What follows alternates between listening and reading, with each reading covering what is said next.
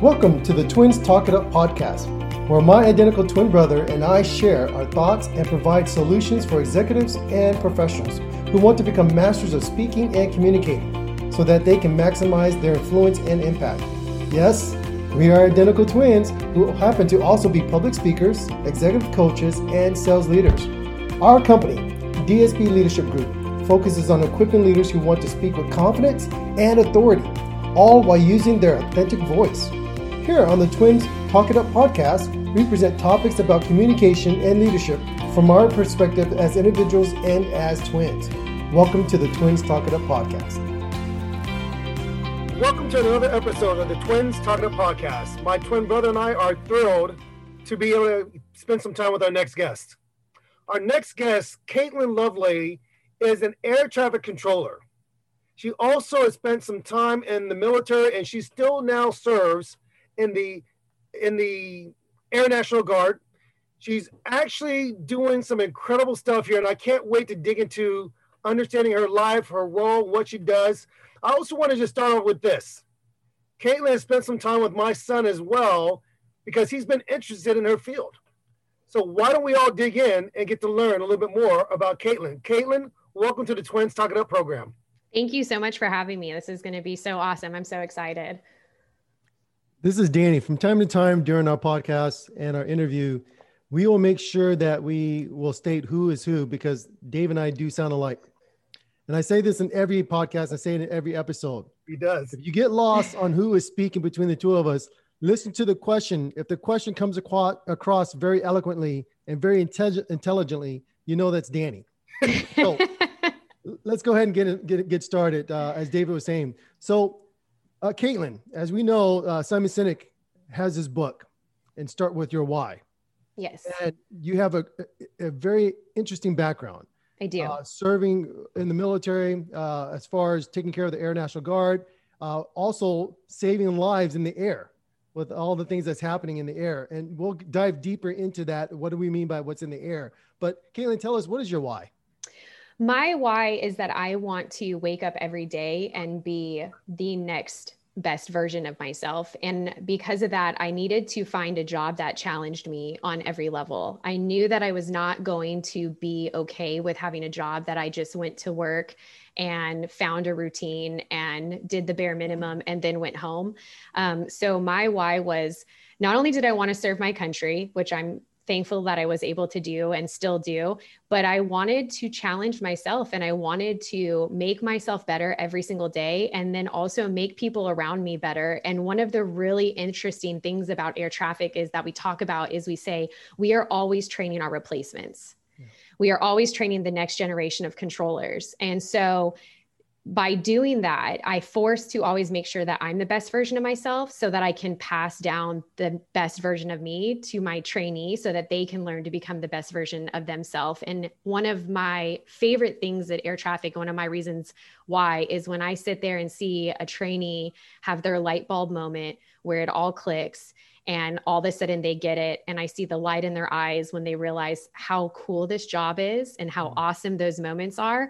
And with that, I can sit back and my job as their trainer is done in that moment.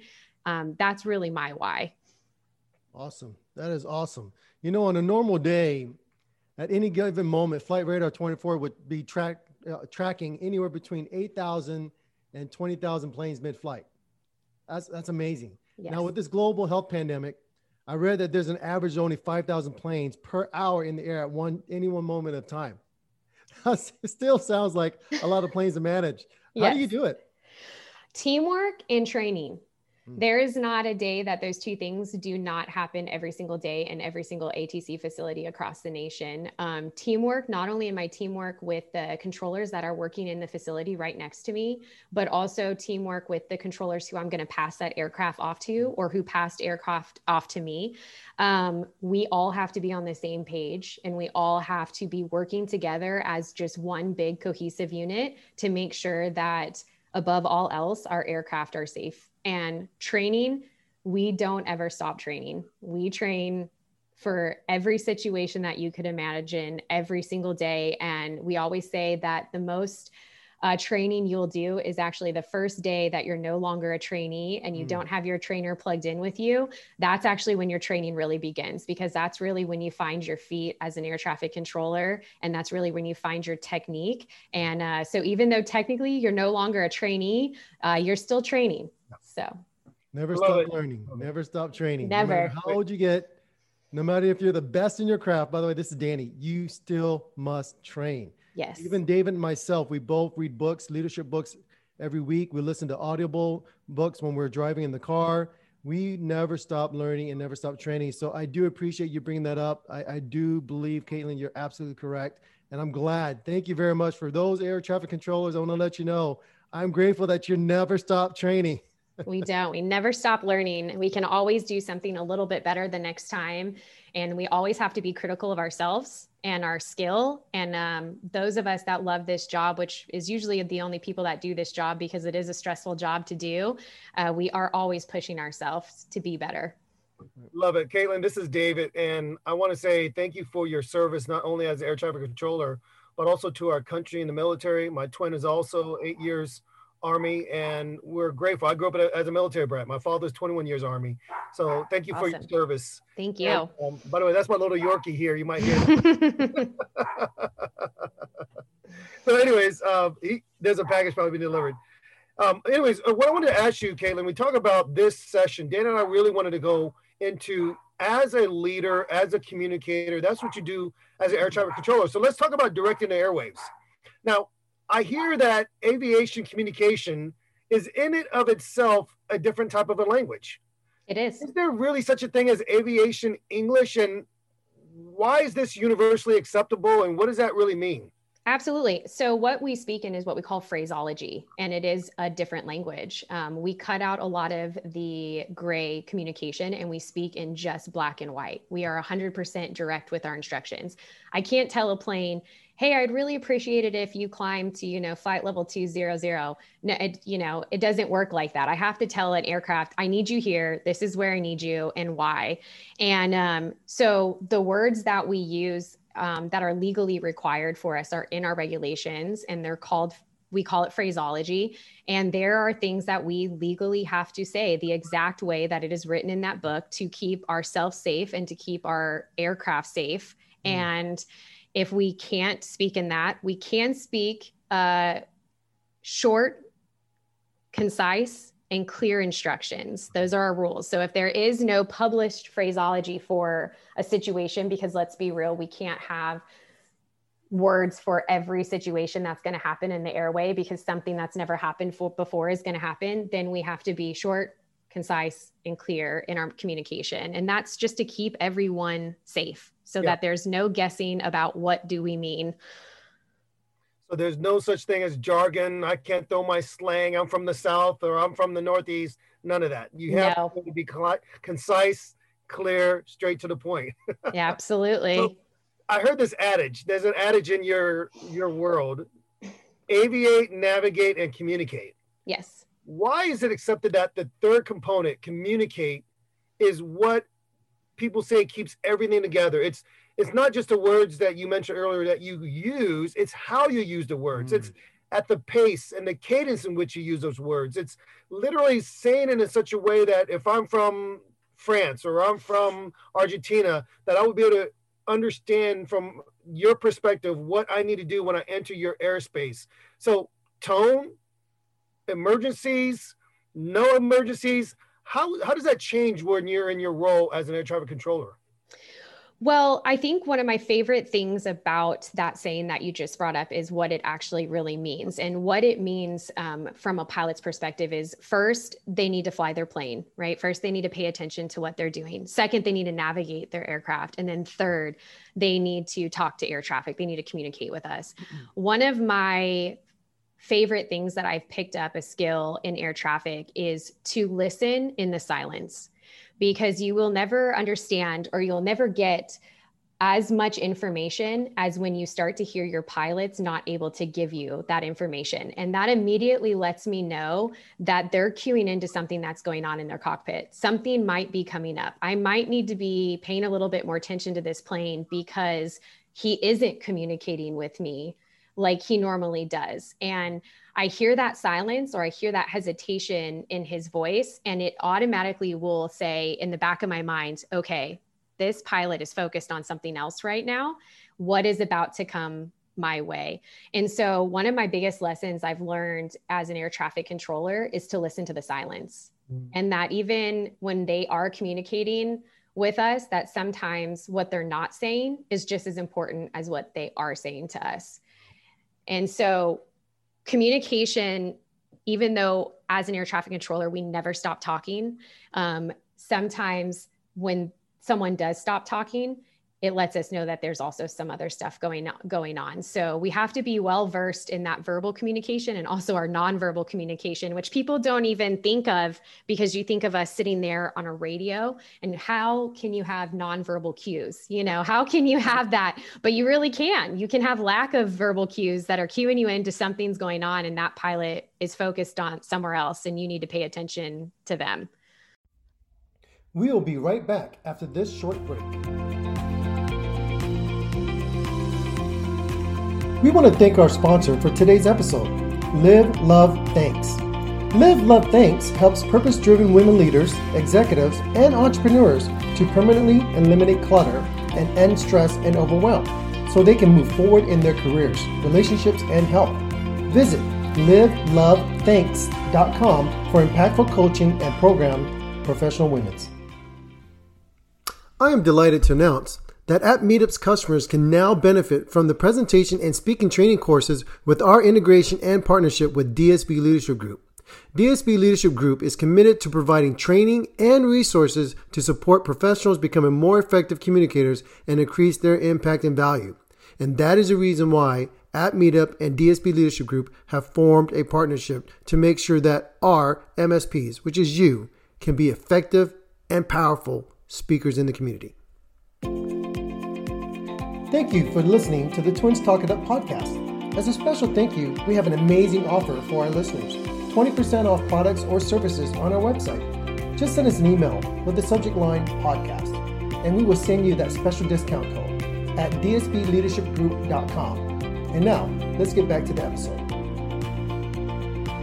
Welcome back to Twins Talk It Up podcast. I'd like to say this real quick. Dan, let me ask this. This is David. You said something that was so important. It's learning to listen to the nonverbal communication. Mm-hmm. Yes. This could be applied even to corporate America. When you're having a conversation with one of your managers, your directors, and the things that aren't said sometimes speak even louder than the things that are being said. So I want to thank you for saying that, Caitlin, because that's so important and so true. Sorry about that, Dan. I just had to jump in and share that. No worries, brother. You know, I don't have a problem conceding to you on certain things. But yes, you're absolutely correct. I remember that, Dave, you and I did a course, a business course on communications. And there's so many different forms of communication. It's not just when you speak, it's your body language, it's your posture, it's the silence. And the fact that you, Caitlin, are listening for the silence. You're listening at the voice intonation to determine, okay, what's really going on. That is the active listening that needs to happen in corporations today. Even when we have sales reps, and my brother and I, we do a lot of sales training. And one of the things that we train on is the being proactive, not just listening to your self-talk, but listening to the individual you're speaking with, listen to the tone of the voice, how fast they're speaking, how aggressive they're speaking, and when they're silent to determine if you should, close your mouth, stop talking, or what. So there's so many things in this form of communication that you brought up. And the fact that you who are keeping helping to keep the lives of so many people up there in the air, not crashing into other planes, not falling down, not going off grid, is so crucial because of that communication skill. I just wanted to say that is I appreciate it. Yeah, absolutely. And one of the things I want to ask you is that you talk about this communication, you talk about listening, you talk about how not to have long dialogues. But when you speak, why do you feel like it is very important for that pilot to hear your message very clear and very concise?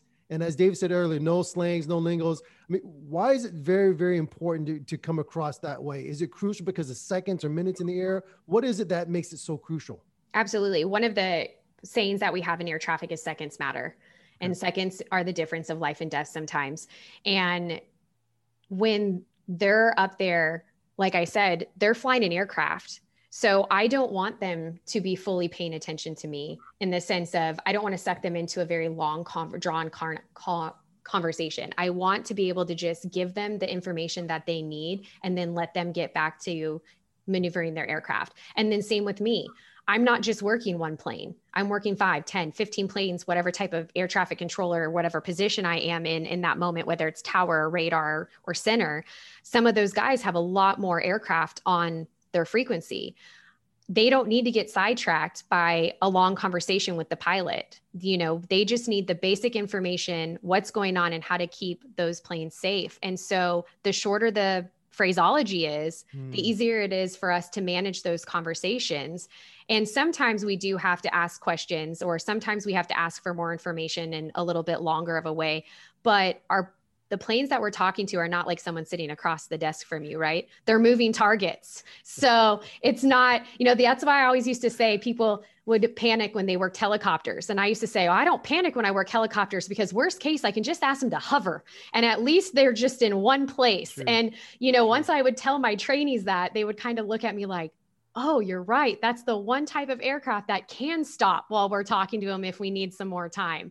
Yeah. But for the most part, it's to help them not feel bogged down with dealing with air traffic, and vice versa for us to not feel bogged down while dealing with all of the different aircraft on our frequency.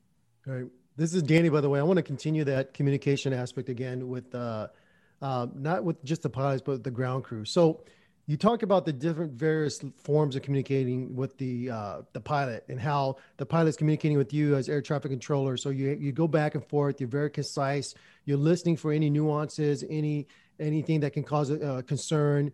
And then at the same time, you come across certain pilots. And I watched some YouTube, unfortunately, where the pilot and the air traffic controller can get into a little how do I put this into a little verbal battle? Oh, yes. Either they want to be the first to the runway to take off, or they want priority for landing, whatever it may be. You hear at times that there's this battle. So discuss a little bit what it's like talking to pilots when they have strong personalities. And then what is it like when you have to communicate with ground control and the rest of your team that's in the tower? Because there's a lot of communication going on. It's not just you and the pilot, but there's a lot of facets. So talk about those two areas, a strong personality for a pilot, as well as the rest of your team in the tower. So the strong personalities, over my experience, have come from a place where our egos get in the way. And that's one of the things I've always wanted to never have to deal with. I don't want my ego to get in the way of the safety of my aircraft. Okay. And a lot of those conversations that I have heard on YouTube, because I listen to them too,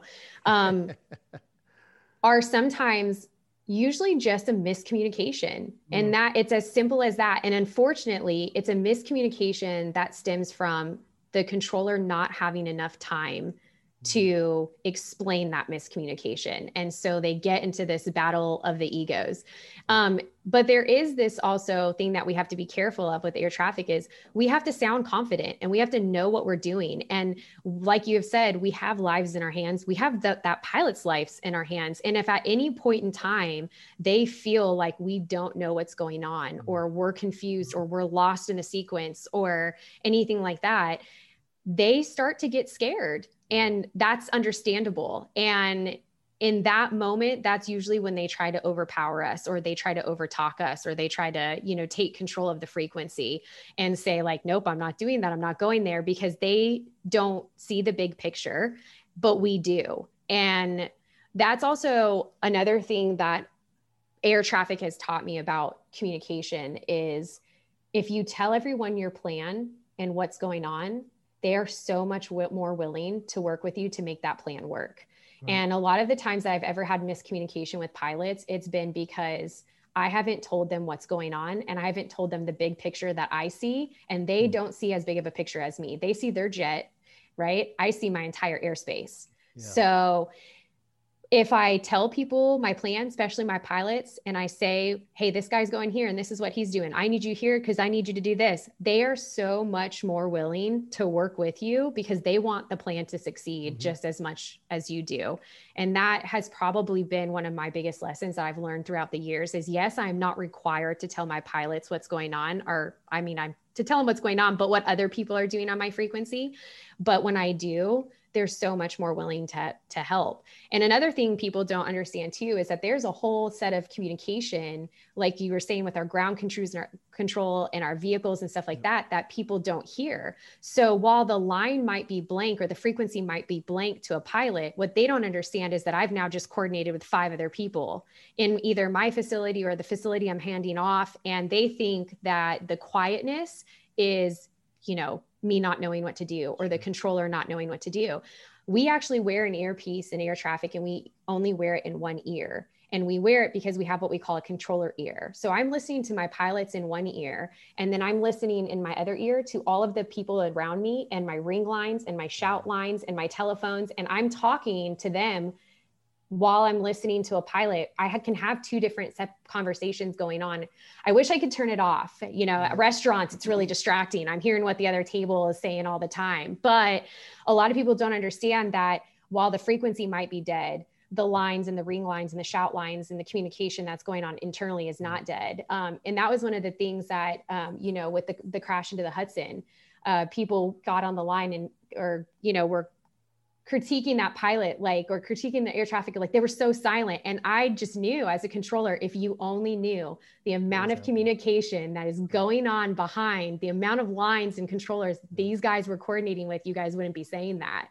But that's just something that's not understood about this career field, because it's such a small career field and it's such a career field where so much isn't known unless you've done it. Well, this quick question, I know Dave had a couple questions, but I want to ask something on the side note. So having a military background and actually serving in the military, I learned to obey and follow orders. And I can understand the reason why later, but I take the orders now because it's life and death. And I know that respecting somebody in the military is very simple and easy. You just do it. It's chain of command. But in the civilian world, and you don't even have to talk about civilian, but as a woman, when you're dealing with pilots, and thank God there's more pilots there are more women becoming pilots nowadays. But when you have a male pilot who's a very strong scenario, and I know we talked a little bit about this, but do you feel that being a woman, that sometimes there's not as much respect, or someone tries to push and exert their authority over you as a pilot, thinking that they're more important than the other planes that are in the air? You don't have to go in depth on that. I just want to get your personal experience real quick before we move on. I want to throw that in there. I hope that's okay, Caitlin. No, absolutely. Yeah, there are definitely times, especially I've heard some of the videos that you guys reference on YouTube where there is a female controller who is doing a really, really good job and a male pilot will question her. And I know, and every other female in aviation knows, if that was a man, there would have never been a question about her skill. It just wouldn't have come up. And one of my favorite things that one of my first trainers told me was that he said, I'm not going to train you to be a good air traffic controller for a female. He said, I'm going to just train you to be a good air traffic controller. And that was something I prided on myself. I didn't want to ever have people say, well, she's good for a girl. I wanted people just to say, she's just a good controller. And that was a lesson that I passed on to the females that I later trained down the road was, yes, I might be hard on you, but that's because as a female in aviation, we have to work just 10 times harder. We have to do 10 times better to get just the same accolades that a guy would just be getting for, you know, just doing his job. And I've seen it personally. I have been not given awards for aircraft saves. And then 2 weeks later, a male counterpart be given an award for an aircraft save. And I almost did the exact same thing that person did. And I know for my fellow females in aviation, we know it happens. We try just to make sure that we're better, faster, more knowledgeable, more experienced, and stand up to those pilots when they do that, and know your regulations and know the rules and know that we're in the right, you know? So. This is David. What I appreciate, Caitlin, it's unfortunate in some ways. I know we're trying to make strides as a country. We're trying to grow in our awareness, but for where you are in your position and for some minorities to be able to say, hey, we're adhering to the rules. we're making sure we're being above the law, and our excellence in terms of our approach to our jobs. We're excellent in terms of our ability to lead with integrity, to overly communicate. You're doing everything there, and it's still quite hasn't gotten to where we need to be at. And I do think we are going to make more changes, Caitlin. I believe that. I've been seeing it in companies I'm talking to, but we got to keep going. We got to keep pushing that envelope. And so kudos to you. Thank you for your efforts, your conviction, and your training, because I believe without a doubt that these professionals you're training, these professionals you're working with, are excellent, regardless if they're man or woman. But it goes back to what you said earlier, Caitlin. You said something so important that I try to teach so many executives today. You have to sound confident. If I don't believe what you're saying, I don't want to follow what you're saying. Yep. And Dan and I actually had an episode that we just recorded with a company leader who started a company based around artificial intelligence. And their research showed, Caitlin, that if someone doesn't sound confident, they're 13 times less likely to be won over to a deal. And I looked at it like 13 times, man, if I'm up here managing these planes, I better be confident. And like you said earlier, the pilot will appreciate that confidence. And maybe some of those guys will never change. Maybe they're going to always be that way. But you doing your job the way you do it is incredible. So thank you for doing that, Kayla. I just had to just throw that out there. Think you're awesome. My son thinks so as well. That's what but can I ask you a question that I really was intrigued by, this idea of you directing traffic, let's say working with a commercial airline pilot versus directing traffic working with a military fighter pilot. Is there a difference in terms of how you approach those two scenarios, or are they really the same and you still got to continue with your confidence, with your job directive that's in front of you? Is there a difference at all? I was just curious. It's very much the same in the sense of what rules we have to follow and stuff like that. With the military, we're actually a little bit more procedural than we are in the civilian. But that mostly comes from these fighter jets are carrying weapons. They're multi-million-dollar aircraft, and they are flown hard. So believe it or not, I think the biggest difference is there tends to be a little bit more of emergencies declared as fighter jets, because those fighter jets are getting flown every day and multiple pilots are taking them up and stuff like that. Whereas civilian, that's not very common. It's very rare. But as far as how I work them as an air traffic controller, no, it is exactly the same. I follow the exact same rules. We use the exact same publications. And that was one of the great opportunities, and really why I picked air traffic was because I knew that the military training that I got as an air traffic controller while wearing the uniform translates directly over to the civilian sector, because we're all following the same rules. Love it. I love it, Caitlin. Thank you for sharing that. Maybe it's my fascination watching Top Gun growing up, I guess. So this is David again. And you get the coffee to spill? Yeah, flybys. No one does a flyby, unfortunately. It's sad. I wish we all wish we could, but never happens.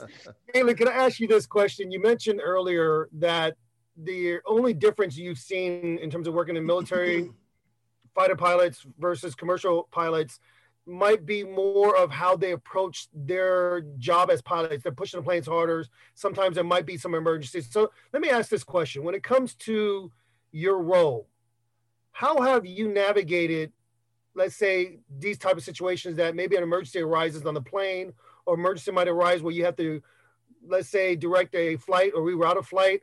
How do you handle emergencies? And why is it important that even in that emergency, you still, as the air traffic controller, have to have a calm but firm, confident voice? Yeah.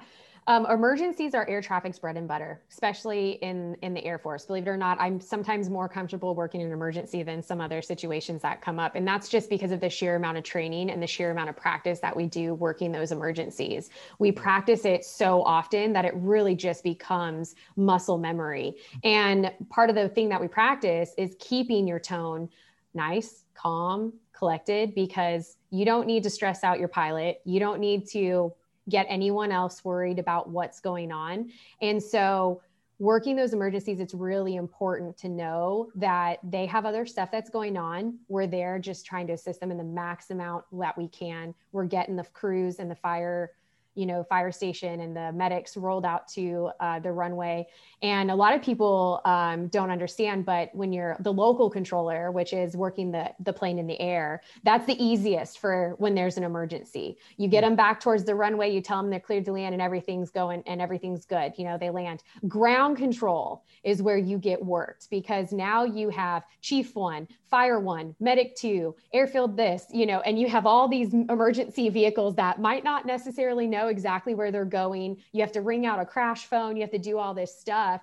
And so usually grounds kind of has their hair on fire, and they're the one that you're sitting there just going, ooh, glad I was in local today. And local, just because of the fact that the way our checklists are and the way our procedures are, everyone else kind of deals with the crazy stuff. You as a local controller is able to just stay nice and calm and cool and collected for your pilot. Don't add any stress to his plate, and just get him back as quickly and as safely as you can. And also, they know that they're safe when they can tell that air traffic's not worried about it, and vice versa. The only few times that I have gotten scared during an emergency is when I've heard my pilot sound fearful. That's the only times, because they usually, with how much training they run as well, emergencies are just no big deal for them. It's just another day in the office to them, and they come back and everything's great. This is Danny, by the way. I want to just say that that stuff right there, just hearing that communication, that's amazing. So if you're listening to the podcast, pause right now and go and give us a 5-star rating on your favorite platform. We also want you to head over to our Patreon page and become a supporter. You can become a supporter as little as $5 a month. So go to patreon.com/twinstalkitup. Caitlin, you were talking a little bit about what was going on with the ground, the crew, there's emergency and all this communication that takes place. And at that time, there's some pause going on as well. So the pilot has to remain calm. Your voice keeps them calm. On a side note, by the way, I think all parents need to go to this training so they can learn to be calm through stressful situations.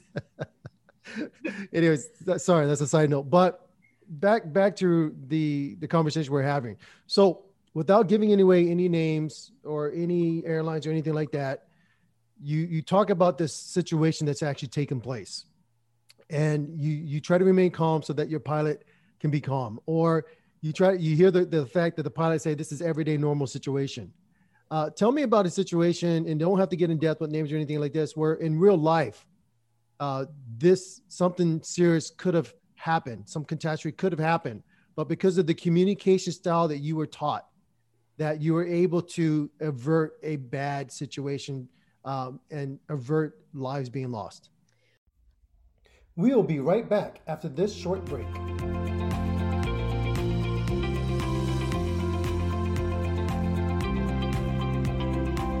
We want to thank our sponsor for today's episode, Paul Jakowitz of pauljakowitz.com. For all your website design and management needs, visit Paul Jakowitz. That's Paul, JACKIEWICZ.com.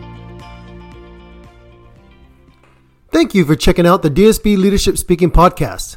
If you are enjoying the program and are learning something along with us, please consider becoming a supporting member through our Patreon page at patreon.com/twinstalkitup. Also, consider leaving a 5-star rating on Apple and comment on our other platforms, including YouTube. If you'd like to learn more and get more information, we would like you to become a guest on our future episode. Send us a message via our website at www.dsbleadershipgroup.com. Thank you for listening to the Twins Talk It Up podcast. As a special thank you, we have an amazing offer for our listeners for a free consultation over the next 2 weeks. Visit our website and schedule your free 30-minute consultation. And now, let's get back to the episode. Welcome back to Twins Talk It Up podcast. Probably one of my scariest emergencies I ever worked was a pilot was coming back and he was hypoxic. And he didn't know he was turning. And I started to notice the signs and the symptoms because he wasn't communicating with us as well as he normally does. He was stumbling over his words. He had a slight slur to his speech. He seemed a little bit confused. And one of the many interesting things about air traffic that a lot of people don't know is that we are able to declare emergencies for our pilots. Mm-hmm. So if they do not know they're in the middle of an emergency, whether I can see that something on their aircraft looks wrong, or like this, where I heard the guy and just something wasn't sitting right with me. This pilot is someone who I knew was based out of my base. He was very familiar with the airspace. This was what he flew, every time he went up. And yet there was just a lag in his communication. There was a lag in his ability to kind of form his phraseology and his sentence and say his request. And so as a team, we all communicated. I put it on speaker, everyone listened, and we made the decision to declare an emergency for him. And then our flight data controller rang out the crash phone and communicated towards our ambulance to not just come and get the pilot, but to go get the flight doctor with oxygen and put that flight doc on the ambulance so we could have the flight doc with the oxygen meeting the pilot, because we knew how serious being hypoxic was. And we wanted to get him the help as quickly as we could. And with all of our communication combined, we got the guys out there to the runway with the oxygen tank, and the flight doc actually climbed up into the aircraft and administered oxygen right there to the pilot and helped him recover, and found out later at a commander's call that everything was great. He was healthy, he was fine, and there was a situation with his oxygen line in his aircraft. And so it could have been really scary. Hypoxic pilots is a very scary thing to deal with. That's the only time in my entire career that I've dealt with it.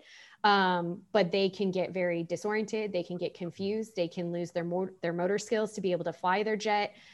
So I'm very happy that all worked out. But that was definitely one of the times where even listening to his form of communication and the way he was communicating let us know that there was a bigger problem that was going on.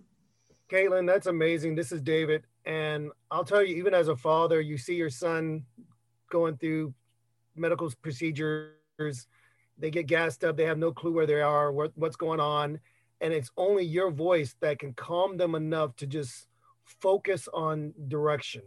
And thank goodness that you were in that position where even though you could have been panicked like the pilot, you were able to see that he was not getting enough oxygen. And he needed to learn to listen to your voice. The crew, the ground crew, the tower, the emergency crews needed to hear your voice and your direction to be able to get this pilot some help. And so thank you for doing that. Is there a difference, Caitlin, for speaking with the ground control versus speaking with the team that you have in the tower? Is there a difference in how you do that? Because I remember you mentioning to me before our show today that there are times you're going to have to work on the ground control, or maybe there are times you're in the tower, and maybe just the transferring from one airspace to another, there's a different type of communication.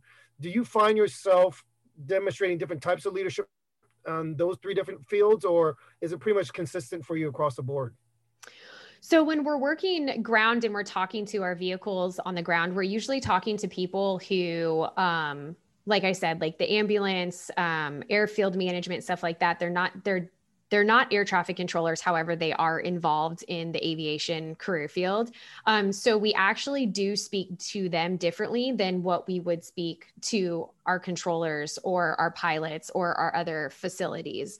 But for the most part, the way that we handle that, we still have phraseology. It's still published, but it does state like, hey, you are to only use these words when you're talking to a vehicle on the runway.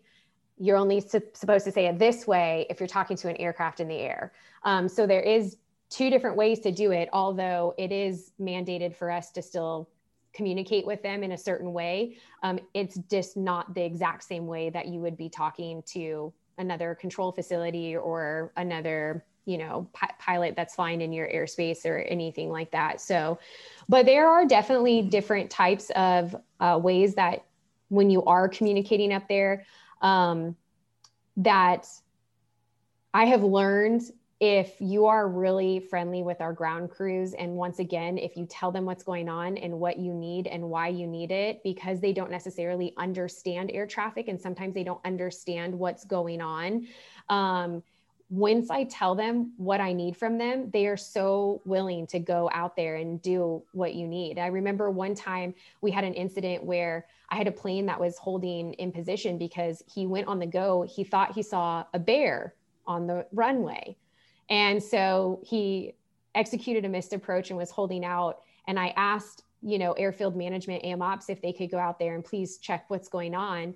And they did not realize that I had an aircraft that was holding in position waiting for them to come out. So that was on me. I totally missed the ball. I didn't tell them, hey, I got a guy that's waiting for you to do this. I just said, hey, we got a report. There might be a bear on the runway. Can you come check this out? So at no fault of their own, they were just like, yeah, we'll be out in a little bit to do our runway check. And they're not hurrying. And I have this guy spinning in my pattern and he's like, hey, Tower, we're getting low on gas. Like, what's going on? And then I realized, oh no, I never told them why I needed them to come out here and check this airfield. So then I call back. And then as soon as I see from my, my perspective of the tower, their airfield truck jump up and turn on and their sirens come and they come screaming to my airfield and they get it all done. And that was kind of one of those moments where I was like, oh, that was on me. That was once again a miscommunication that I could have done better by communicating. But I just assumed that they knew what was going on because in my world, everyone's listening to the same frequency I am. We're all in the tower cab. We're all talking about it. I knew that the plane just tried to land. It didn't dawn on me that I had to communicate that with an outside agency who didn't know that any of that was going on. And that was really eye-opening for me to be like, okay, I got to make sure I tell people the whole story, not just the part I need from them, but the whole story sometimes. Yeah. Can't make assumptions, right? Exactly. This is Danny, by the way. Before I ask this one question, I want to bring up this scenario. We had actually launched a nonprofit during the pandemic, and we have our big event coming up. And we assumed a lot of individuals doing their jobs, doing their tasks. And I would tell you, if you had a book right now on communicating through chaos and remaining calm through that process, taking the military background, air traffic controller background, and put it into a corporate environment, we'd all buy your book today. Well, thank you. Trying to make you do it, Caitlin. You better do it. I know. Exactly. I know. So what Dave will help you. Trust me. I see this being a very good process. Here's the reason why. When we think about product launches, and in the business world, we have product launches and we have our roadmap. We have a 12-month, 24-month roadmap where our customers know what the next feature sets are going to be coming out. And then we work backwards. We work backwards from there, where every developer and every individual knows what their role is supposed to be. We have tasks, we have weekly cadence calls to make sure that everyone's doing their job going forward. And there's going to be hiccups along the way. So I had assumed when we had started this nonprofit that communication was clear, the team members will work backwards, and I kind of just ran my own business, and I kind of put that on the back burner. We're coming close up to our launch and realizing there's some processes not been made because the authority, the individuals that we were put in charge didn't feel like they had the authority to make decisions without us. And I came from a position where if I'm the commanding officer or commanding NCO, and I have people that have their tasks, they have the responsibility, they know how to do their tasks. We have our objective. We're going to go and hit our objective. But sometimes in the corporate world, we are facing a situation where we're afraid to make those decisions because we don't want our job performance to be impacted. We fail to remember as leaders that we have to give them the authority and that we have to make sure that we're all staying on track because it's chaotic every week. Okay, who's got the PR team? Okay, why isn't our brand up and running? Who didn't do the social media posts? We have all this stuff. Okay, who didn't order the giveaways? And how come we didn't invite the right people so we have all this stuff, chaos going on. And I can see that if I had your training a little bit better, I can manage amongst the chaos. Yeah, I like that term. Manage amongst the chaos. Oh, that's a great title. So That is a good title. back on task. I apologize to take the audience away from the task, but aviation experts, these aviation experts agree statistically.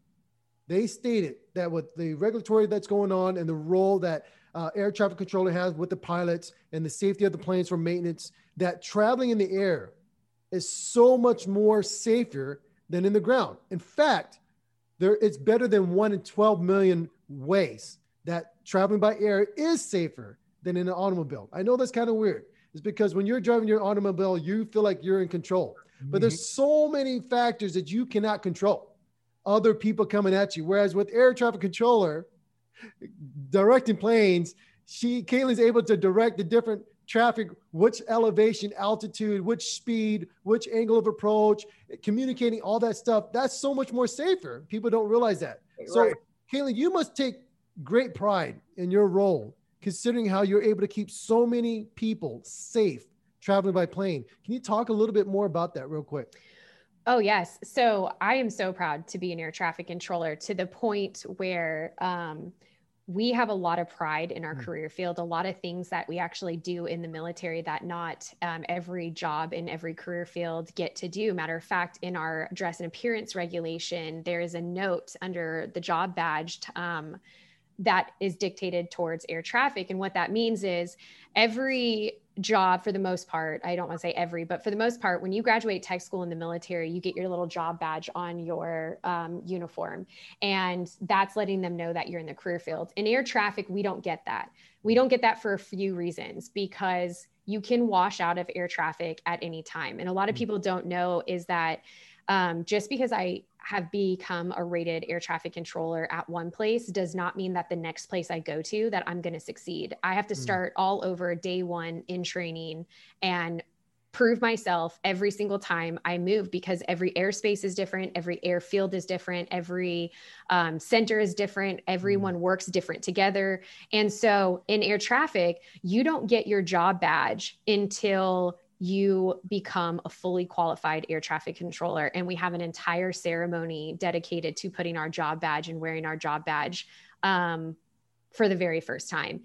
Wow. I made it through training and got rated and walked out of my control tower, made it to my car, and I called my mom, and all I could squeak out was, I did it. And I just started crying because I was so proud of myself, because the reason I picked air traffic was I did some research and found out it was one of the hardest career fields to do in the military. It had almost a 50% washout rate at the time, combined with the schoolhouse and operational OJT, or on the job training. Yeah. And I'm the type of person where if you tell me I can't do it, I'm going to do it twice just to tell you I did. And so that was why I picked air traffic. And I remember at one point halfway through training going, ooh, maybe I can't do this. But air traffic really taught me that I could do hard things. And one of the things that I do now, because I did transfer to the Guard, I am an air traffic controller in the civilian sector now. I decided that I wanted to do something a little bit different in the Guard. So I cross-changed to what we call 1 Charlie 5. It's command and control battle management. We actually do more of the tactical controlling for dogfights versus the separation controlling.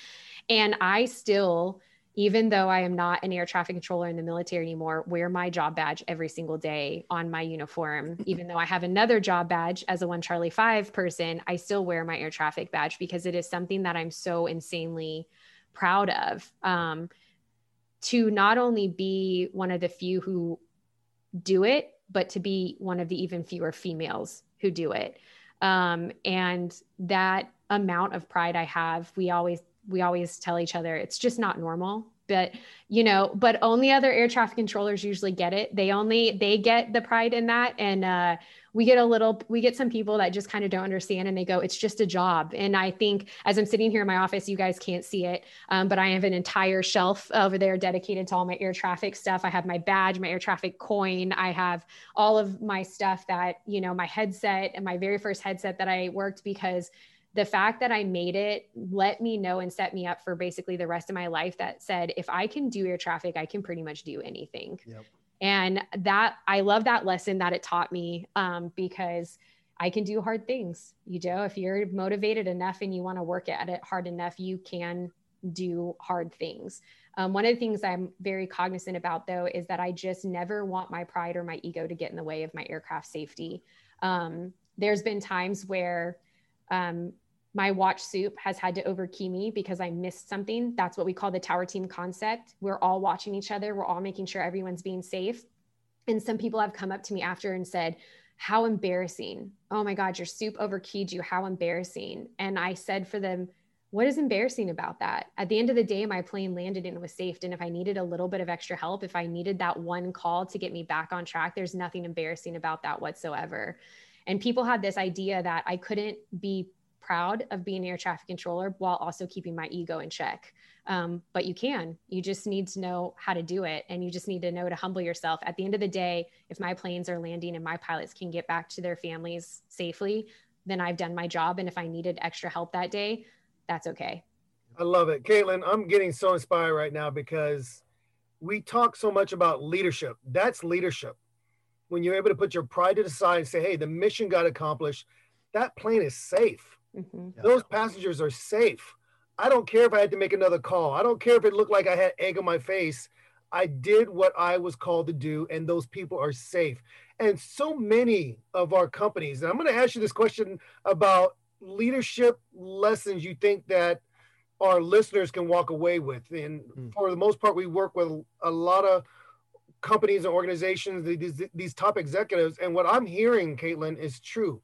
You got to put your ego to the side for the greater good of the company. Sometimes it might mean you don't have to be HR, PR, CEO, COO, all at the same time. It's okay to give recognition to other people that are doing a fantastic job. It's okay to be able to say, hey, let's give them the credit. They're the reason why we are where we are, not me. That is such an important lesson that I think is so needed for a lot of our organizations. Now, I don't want to dog all this because I think there's some incredible servant leaders out there that are leading in dynamic Fortune 500 companies. But from your perspective, Caitlin, when you think about leadership, you think about communication, what are some leadership lessons that you think that perhaps some of the clients that Dan and I work with in corporate America can walk away with learning from your role? I think I have 3 big lessons that air traffic has taught me throughout the years. The first one is to say what you mean and mean what you say. If you need something from someone, don't hint around to what you need. Say that you need it, ask for exactly what you need, and tell them why you need it, and give them the opportunity to show up and show you what they can do. I did learn throughout the years, not to bring up being a female once again, but I did learn up that being direct, especially as a female, sometimes comes off very hard for some people to take. They think that I am being rude or I'm being disrespectful. And what they don't realize is that being direct has nothing to do with being disrespectful. It has everything to do with making sure that your message is stated clearly. And that's definitely one thing. Another thing, my biggest second lesson, I would probably say my biggest is, as most of you guys know, every single word that air traffic says is recorded. Not only is it recorded, but it is saved for, I believe, up to over a year in the facility. If you wouldn't want it played back in a room full of people, then don't say it. That's one of my biggest ones. One of the things air traffic has taught me is that I have to be confident in what I said and why I said it. And I have to, if the worst happens, go into a court of law and have them have my tapes played back and justify my actions. And if I am not able to sit in a room full of people that are listening to that and justify my actions, then I did something wrong, and I need to figure that out. And I need to do an internal check in with myself before I project outside of myself what that is. And third, as I kind of mentioned, is I think tell everyone your plan. I think so many people have become jaded nowadays. And I think if you give people the ability to show up and surprise you, they're going to do it. And I found that with my pilots all the time was, if I tell them what everyone's doing, hey, if I tell that the guy in front of you guy is full stop, that lets the guy know he needs a little bit of time to roll off the runway. Or if I tell him he's going to need to do this, and people will tell me all the time, I had trainers tell me all the time, you don't have to do that. You're right, I don't have to do that. But when I do it, my plan works out a lot better. And I have all of these pilots that know what's going on, and they're willing to work with me to make my plan work. So why not give them the option to show up and help me out? So I think that those are probably my 3 biggest lessons that I've learned as an air traffic controller that I put into my daily practice in my daily life. I love it, Caitlin. I'm getting so inspired because these leadership lessons, and I'm going to actually stay on you about this, and I may actually help co-author this book because I think it's true. Now, I don't want to be ignorant and say that there aren't any books out there like this, but I'm just saying from my perspective in our conversations, I've been really inspired to be able to hear your perspective in leadership as an air traffic controller. And really, you can apply it to any profession, any area of the life, so any area of our lives. So I'm grateful that you shared Say what you mean and mean what you say. And then if you can't say it outside, have it be repeated, have it be replayed, then have enough control and integrity not to say it at all. And my mom used to say, if it's not helpful for everybody, don't say it at all, right? Exactly. And yes. then even the point you shared, the leadership lesson about share the plan. You never know how you'll be surprised, who's going to step up, who's going to be able to show their strength, their willingness to be able to make the plan come together. Overly communicate. So, Caitlin, I want to thank you for joining our podcast. Danny and I are so thrilled that you were able to come on, spend some time with our listeners, share your perspective as an air traffic controller, as a leader in your field, that communication is vital, regardless of what you're doing. And you know what's amazing about it? Yes, there's a ton of money involved in the industry itself, but let's be clear about something. You can't put a price tag on life. And this is why Caitlin takes her role so seriously. And dare I challenge every listener out there in your company, you take the lives of the people that are under your care seriously. Overly communicate, appreciate, share the things that you appreciate about the people that are following you, that are under your leadership. Say what you mean what you say. And if you communicate in a clear and concise manner, everybody will lead safely to their own goals and to the greater good of the overall company. Caitlin, Lovelady, thank you so much for joining the Twins Talking Up podcast. We look forward to hearing more about your adventures and getting that book done one day. Thank you so much for having me. We'll see you guys in the next episodes of the Twins Talking Up podcast. Thank you again. We'll see you soon. Bye now. Thank you for listening to the Twins Talking Up podcast. Please subscribe and follow us on Instagram at DSB Leadership and visit us online at dsbleadershipgroup.com to learn more about our workshops and trainings. We will see you on the next episode of the Twins Talking Up podcast.